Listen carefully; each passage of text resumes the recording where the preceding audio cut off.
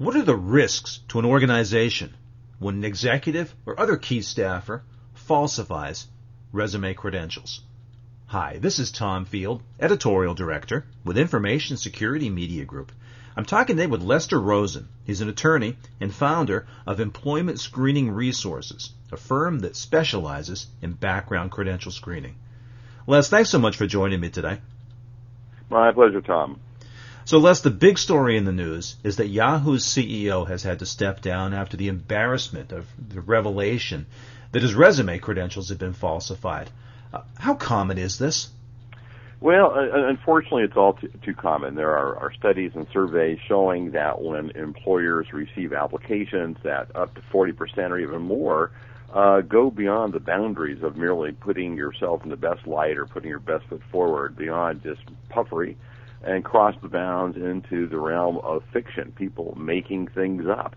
And we see that people will tell lies about real schools or tell the truth about fake schools. Whereas you see both. You see that people have gone to schools and did not graduate or don't have the degree they claimed, or they'll claim degrees, worthless degrees from diploma mills. And so it's in this age, particularly with the recession, people trying to get ahead, it's fairly widespread. And surprisingly, it's also something that can occur in the C-level area of a firm as well, with people with a C in their title.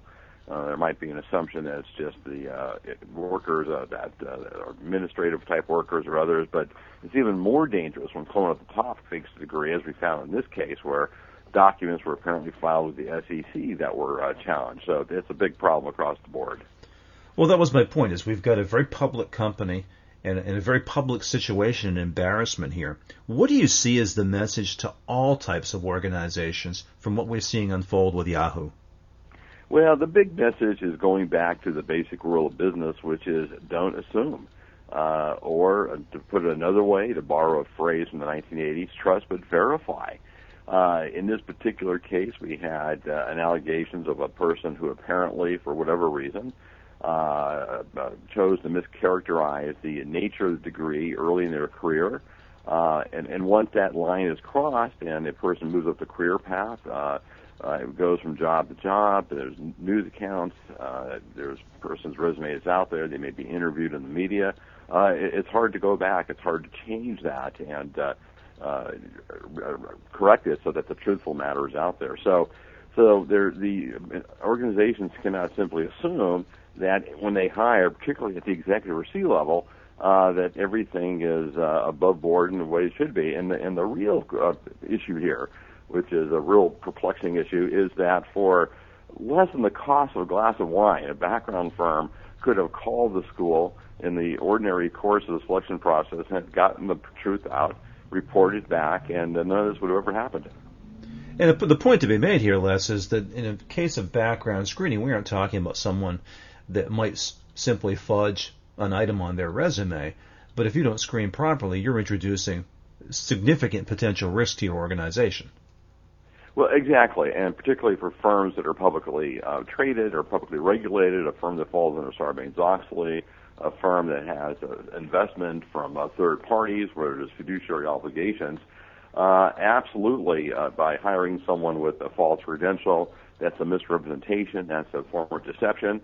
There is some literature now out there that suggests if a person lies in order to get a job, that there's a much higher probability they will lie once they are in the job. So the bottom line is that hiring someone who's honest is mission critical for any organization. That's one barrier a firm can't get around. You cannot have dishonest people. And quite frankly, verifying a resume in this day and age is not a hard thing to do. Well, that was my question, because it seems like in this day and age, as you say, we've got electronic checks and balances, we've got greater awareness of the need for background screening and more firms doing this. How can a situation like this even occur? Well, it can occur only because a culture where an organization might believe that someone that they're hiring in a executive capacity, well, they just wouldn't do that sort of thing, that they have this long career, they were successful from various jobs. It must be real. And so it goes back again to just exercising basic due diligence. and taking care of business. The problem with electronic age is that it's both good and bad in the sense that on one hand, yes, the data is available if one will go and access it. And background firms have all sorts of resources to access data from schools, and there are databases that background firms can access of schools that are known to be diploma mills. On the other hand, with electronic age, with Web 2.0, it's easier to perpetuate a lie.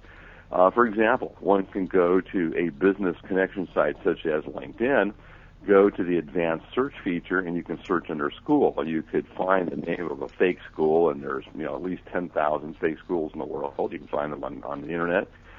Put in one of these fake schools. California, unfortunately, leads the nation in these fake schools. And you would be shocked and surprised at the number of people who are putting out on the internet as part of their own resume or qualifications a degree from a school that is totally worthless, a degree that you can buy just with a credit card, a printer, and a computer, and they're making that public knowledge. And it would also be shocking that you'll see, though, some of these people work for firms that are household names, so it's very prevalent. And with the new electronic age, it's both easy to tell the lie, but at the same time, it's also much easier for a professional to detect it, assuming that a firm is focused on the idea that, well, you can't believe everything someone tells you. How do organizations protect themselves from falsified credentials, Les? Well, it's complicated, and it's complicated for a couple reasons because there are abilities out there for organizations to be fooled. For example, there is a website that got some publicity last year where they provide a service so that if a person wants to buttress up their application and their career history, they can go onto the internet.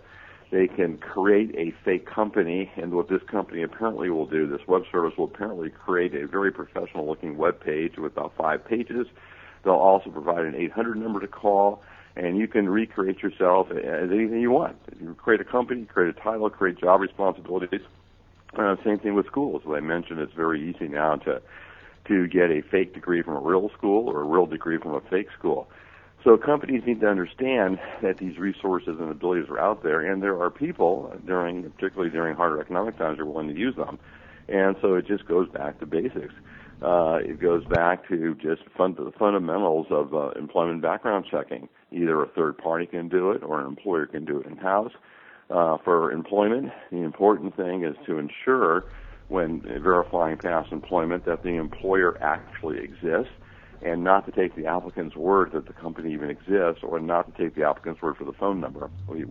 A background firm will establish those independently of anything the applicant tells you in order to cut the possible fraud that may go on. In terms of schools, there are plenty of resources on the internet.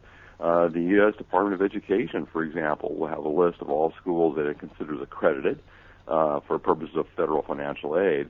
And so an employer really has no excuse to be taken in by this. So there's tools out there and there's procedures, and also as part of the hiring process itself. If applicants are told that a background check will be performed and they're on notice and they're asked if any concerns about that, well, there are some applicants who will at that time decide either not to apply or to tell the truth. So there's certainly a number of things that employers can do. Employers are by no means a sitting duck, unless they choose not to do anything. Boy, it sounds like an episode of Seinfeld. You really can be George Costanza inventing Vandelay Industries. You certainly can. Very easy to do. Les, some areas I want to ask you about that are beyond sort of standard background screening when someone is hired. We talked about these in sort of our private conversations. Continual screening is one topic. What are the benefits and some of the methodologies of revisiting background screening on employees after you've hired them? Well, organizations that are concerned about hiring the best employees, who want to make sure they're hiring people that are fit for the job, that aren't dangerous, that are qualified, that have told the truth, will certainly utilize best practices, including a background check, when a person comes in the front door. So it's screening at the front door. Now you have a person in the job, and they can be there for whatever period of time, and the question is, well, has anything changed that might cause that person to go off course, that may have changed their ethical rudder? And some firms have thought of doing continual screening or infinity screening.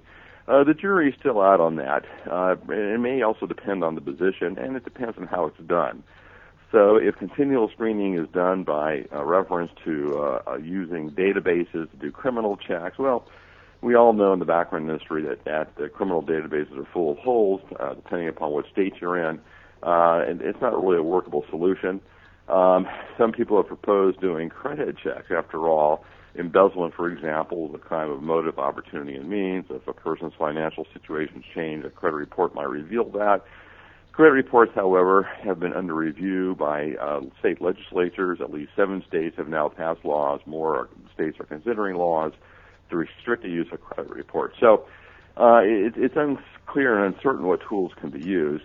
The good news for employers is that once a person is working for you, you have 2 things going for you. Number one, if they don't show up for work for a period of time, and of course an essential function of any job is to go to work, well, then the employer might be on notice that something untoward might be happening and have a chance to take a look at it.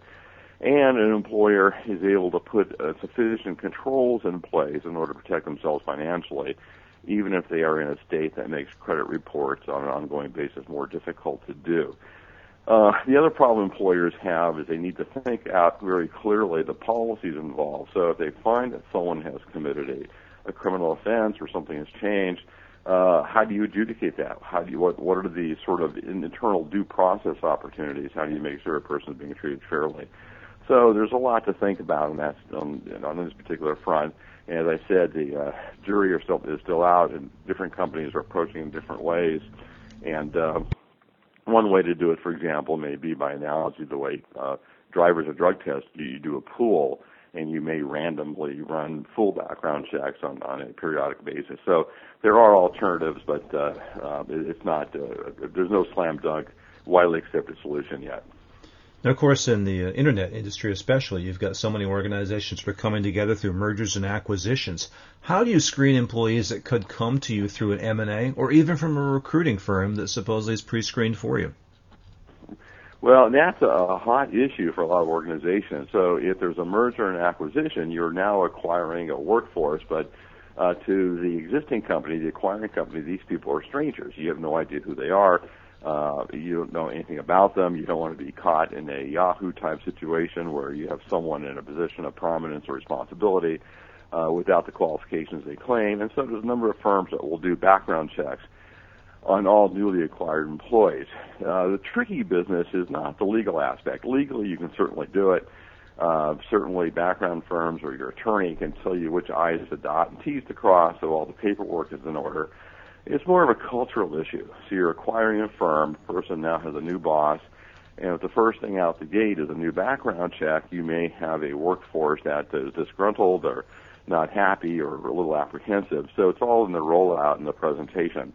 And we recommend, among some of the steps that you take if you're going to do a background check on a newly acquired workforce, to educate the workforce why it's happening, why you need to do it.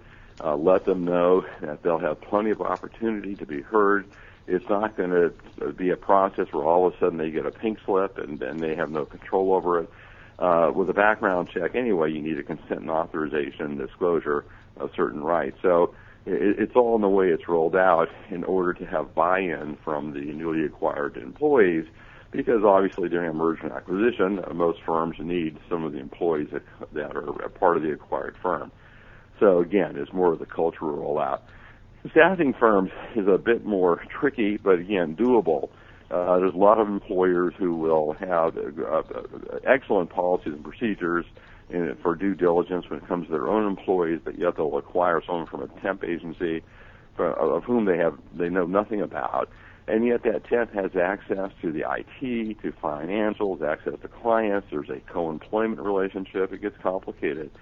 So it requires that the employer and the staffing firm work closely together to come up with a methodology where the employer is assured that they're getting safe, qualified workers coming on board. Final question for you, Les. What do you see as the big lesson or lessons from this Yahoo experience that we're watching unfold, and how should organizations put those lessons into practice? Well, the first lesson is, number one, is recognition there's a problem. You can't take things at face value. You can't make any assumptions just because you're hiring someone with a great resume. Does not necessarily mean that the due diligence has been conducted. keep in mind that when a person tells a story once, they continue to tell the story. They might even believe it after a while. So that's lesson number one, realize that there is a problem. And then lesson number two is do something about it. You can't just sit there and assume that a higher paid person doesn't have the same type of problems that persons at a lower level might have. And three, review your policies, review your procedures, figure out how you got there, figure out how the mistake happened, what is being done to make sure that you're hiring the most qualified and best employees, and employees that are honest and absolutely going to make your company a success. Les, as always, great insight. I appreciate your time and your thoughts today. Thank you, Tom. It's always a pleasure. Been talking about background screening. I've been talking with Lester Rosen, attorney and founder of Employment Screening Resources. For Information Security Media Group, I'm Tom Field. Thank you very much.